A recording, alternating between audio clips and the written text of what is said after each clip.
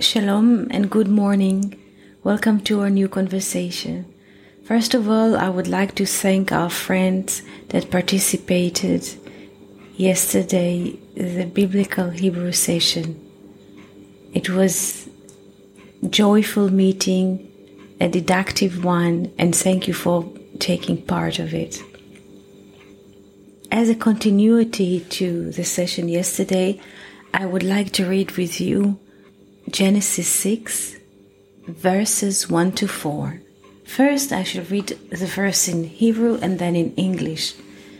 And then we shall discuss the idea which is perceived in this verse in general, because the Bible, I always have to make this forward and say that the Bible do not speak about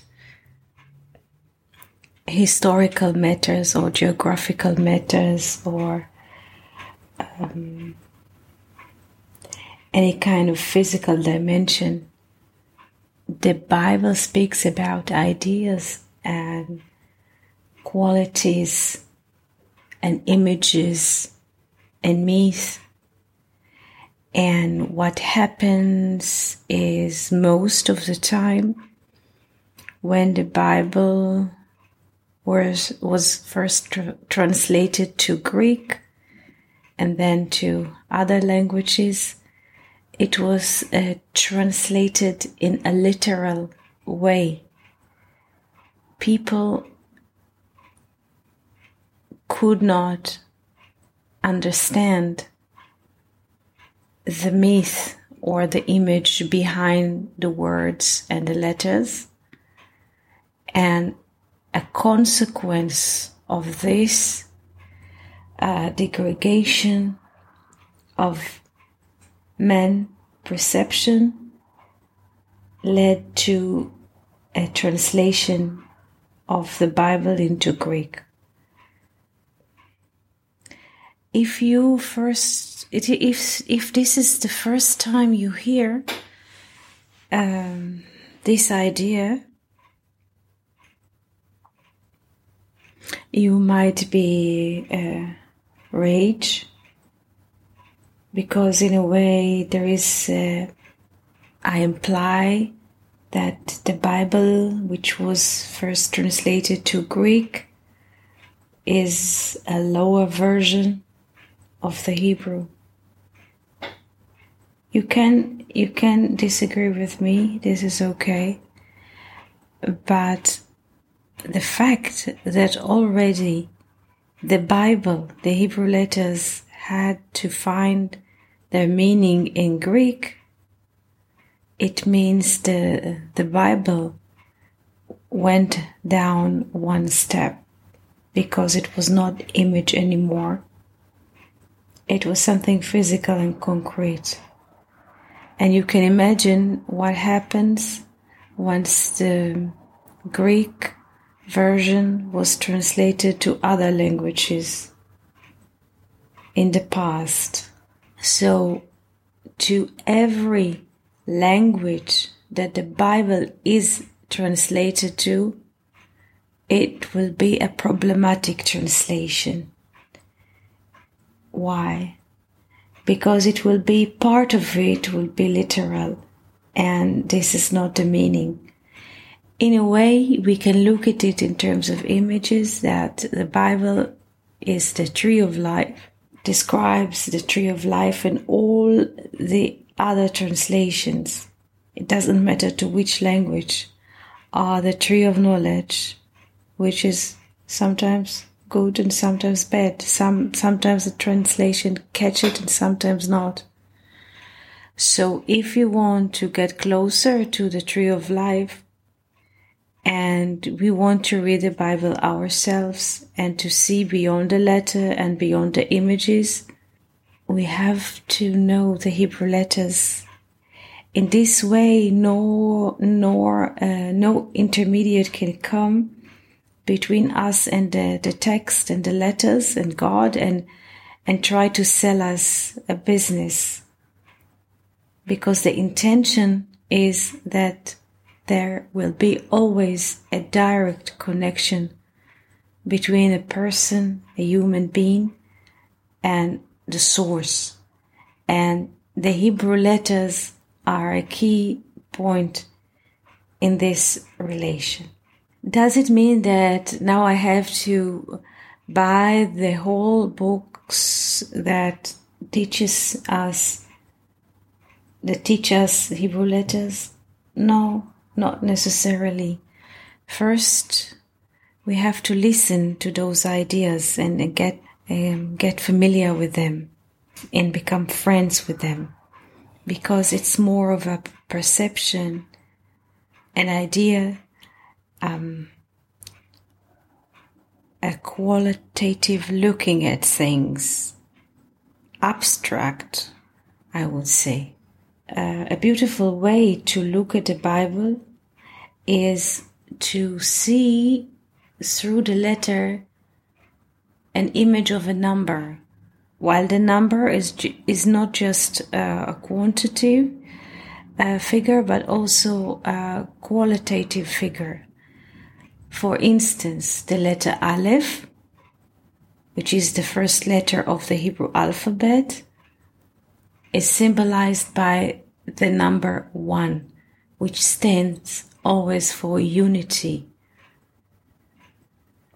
Or the letter Bet, which is the second letter of the Hebrew alphabet, stands for multiplication. This is why the Bible starts with the word Bereshit, the letter Bet, our world. Creation starts with the duality. This is a very, very important guideline we should take into consideration when we read the Bible in Hebrew. I hope more and more of you could come and join our lessons and sessions and get familiar with this idea and not be afraid from the Bible or from the Hebrew letters, because during time, through the course of time, a lot of distance had come between humans and the Hebrew letters. So what I ask from you is not to be afraid, and join us and get familiar with this idea and not be afraid of it, because it's so beautiful and it's nice and it's comforting and it's relieving, and most of all it gives a person a lot of peace to connect to those ideas, to those letters. Now we shall read the first verse of Genesis chapter 6 and translate it into English. In the places when the English translation does not follow the Hebrew idea, I will correct it. Pasuk Aleph, verse 1.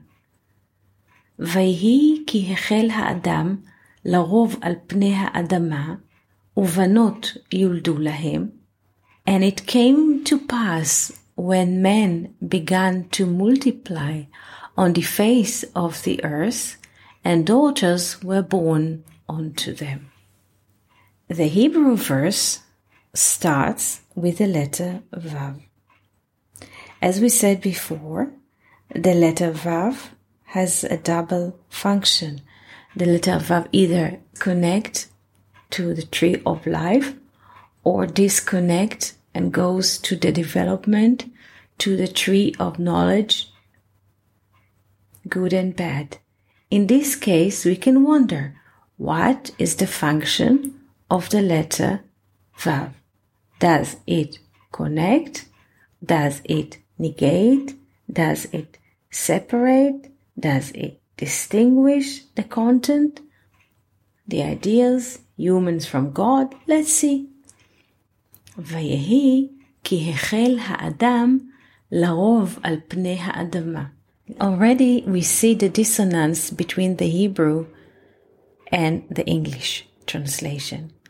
Here it says ha-adam. And the English translation says when man.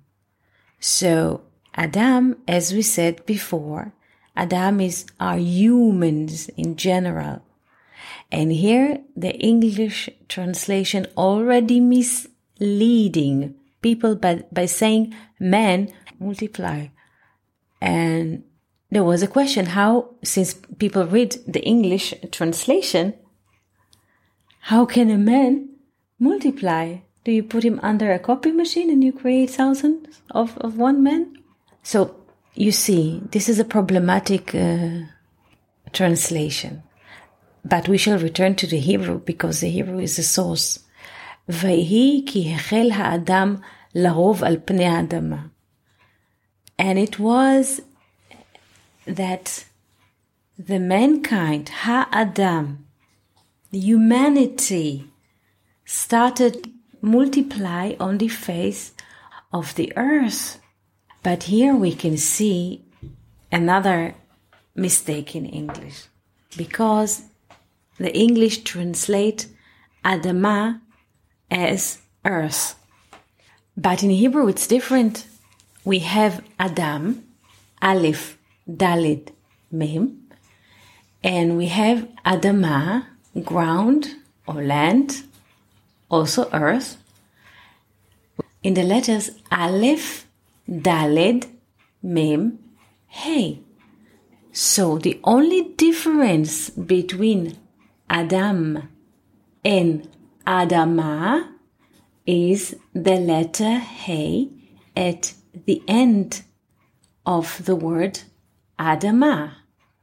So only looking at those two words, Adam, Adama, we see the multiplication happening, because once we see the letter Hey, the letter Hey is always like a mother, 5, the little fire, like we saw in Isha, Isha. We can see already the relation between Adam and Adama, the letter Hey, and we see the ability to conceive life. Uvanot yuldu lahem, and daughters were born unto them. What does it mean, banot? Daughters? Does the Bible deals or discuss gender topics? Not really. Banot are daughters. A singular one is bat. The word bat we write with the letter bet and the letter tav. The letter bet equals 2 and the letter tav equals 400. So already in the word bat, we see a startup with duality, the letter bet, that reaches to the maximum development in time, which is expressed in the letter tav, or the number 400.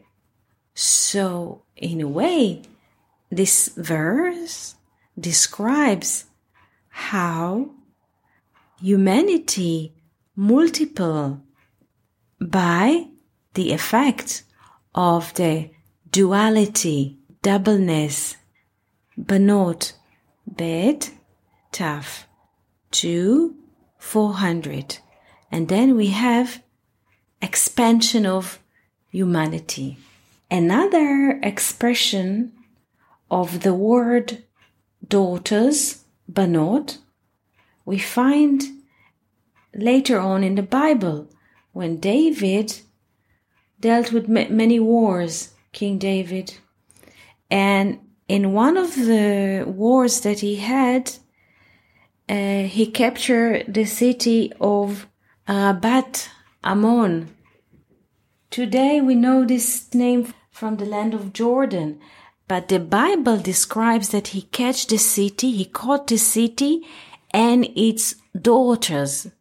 Vayilkod et ha'ir uvnoteha. What does it mean?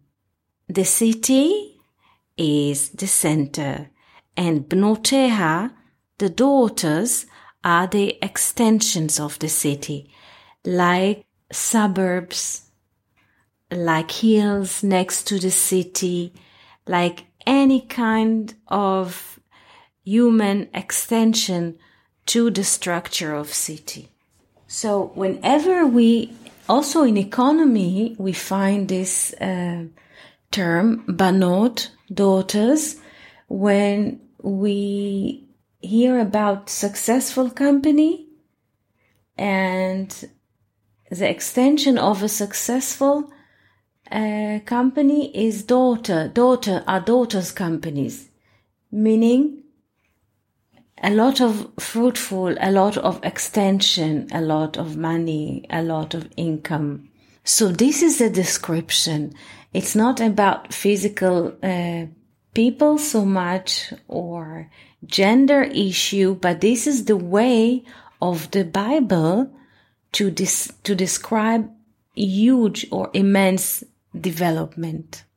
Now we move to verse 2 or פסוק ב' ויראו בני האלוהים את בנות האדם כי טובות הנה ויקחו להם נשים מכל אשר בחרו.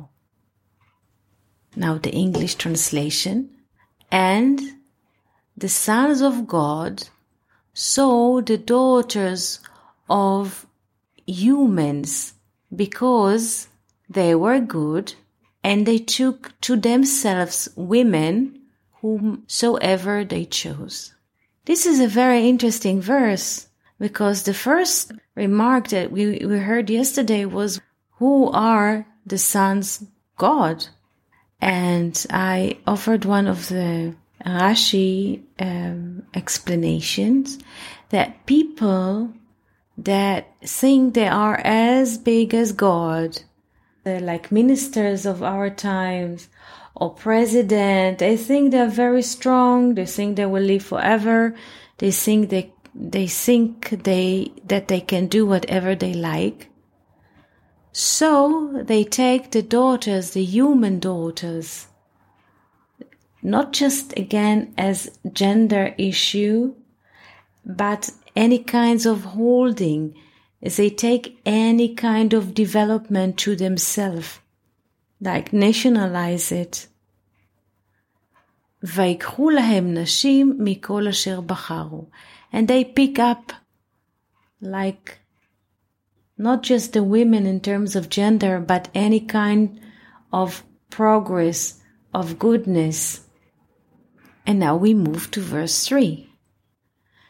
פסוק ג' ויאמר השם, לא ידון רוחי ואדם לעולם, בשגם הוא בשר, והיו ימיו 120 שנה. English translation.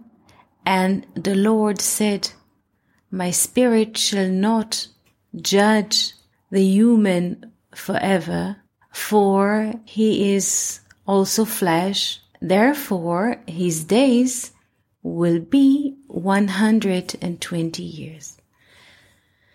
This is a very, very interesting idea. Like the Lord look how humans behave on earth. And he says, my spirit cannot judge a human being which is made out of flesh. And there is a conclusion here in the verse. And his days, therefore, his days will be 120 years. So the question is, was God sad or mad about human being and term his life like in a sentence at court for 120 years? Because as we know, the 10 generations from Adam to Noah, they lived hundreds of years, 800, 900, 600. And suddenly there is a terminus, there is a cutting. So did God had a bad mood? Was he angry at humans?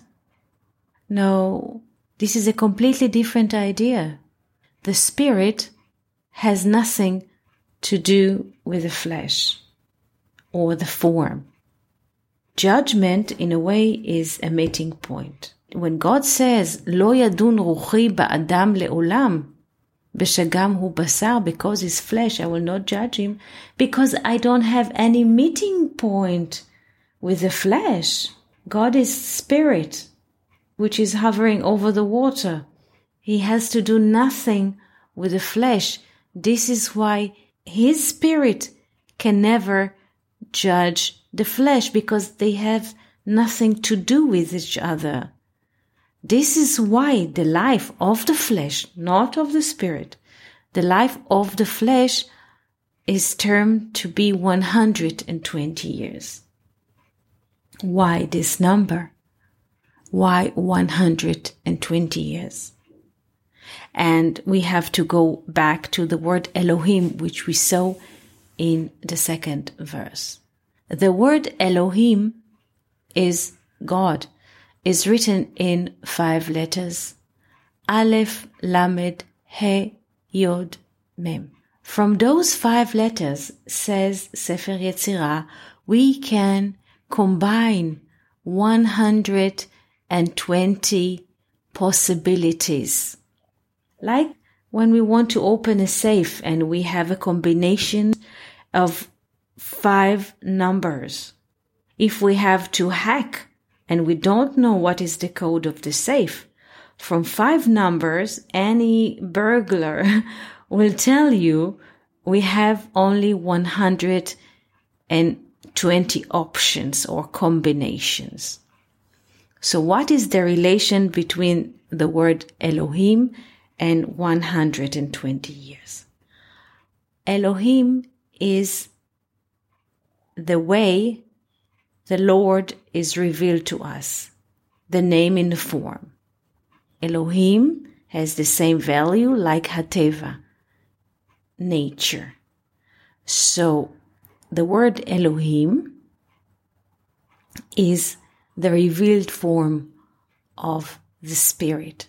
And from this revealed form, we can create 120 combinations of form. Behind 120, we are above the form.